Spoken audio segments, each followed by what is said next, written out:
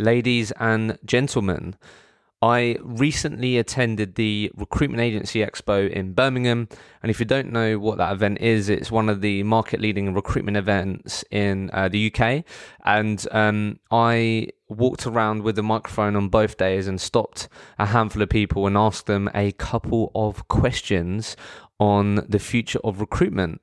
So it's only a couple of minutes long, these episodes. I've got 4 or 5 that I'm going to release over the next few weeks. It's slightly different. I think they're good questions and brought out some really good answers. So I hope you enjoy the episodes, and feedback is very much welcome. You will hear some background noise, but the people that did answer the questions, I really shoved the microphone in their face, so it should be loud and clear. I hope you enjoy the episode. This is the Recruitment Agency Expo quick fire question. And you're actually the first lady I've asked today. I've got like 4 guys. I know that is quite bad, isn't it? But start by introducing yourself. Hello, I'm Liz, and I manage Inspired Talent. Lovely. I have a couple of questions for you. Okay. First one. Do you think recruiters will ever become obsolete? No. Why?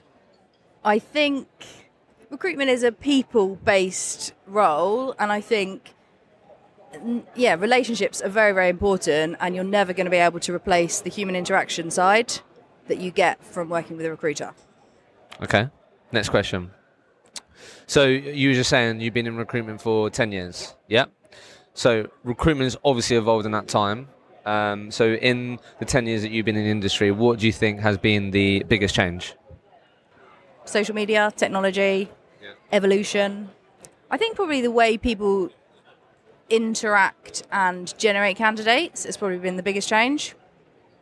But I still think you have to get on the phone, and I still think phone calls are the best way to engage with people. I like it. Next one. So in your opinion then, what do you think most successful recruiters need to do now to stay relevant? Be authentic, focus on personal branding, and I just think be you. That's the most important thing. Well, I was going to ask you, be authentic. What do you mean by that? Just try and be yourself, be your own personality. Don't adjust yourself based on your business, your brand, your team, what your manager thinks. When it comes to confidence, you've just got to be authentic and let your natural personality come through. Yeah, be you. I really like that. Last question. Best reason you have heard from a candidate who couldn't make an interview? Well, I had a guy that was coming in for interview. He originally moved it because he was at the doctor's and he had broken his leg. So he rescheduled it from 11 o'clock till 2 o'clock. He then sent me a video of his car that had been broken down, which was basically a car just with jump leads, which he probably found on Google.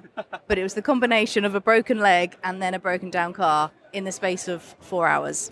That was good. Liz, that was it, mate. Thank you. I hope you enjoyed the episode. And as always, this podcast is supported and sponsored by Hunted.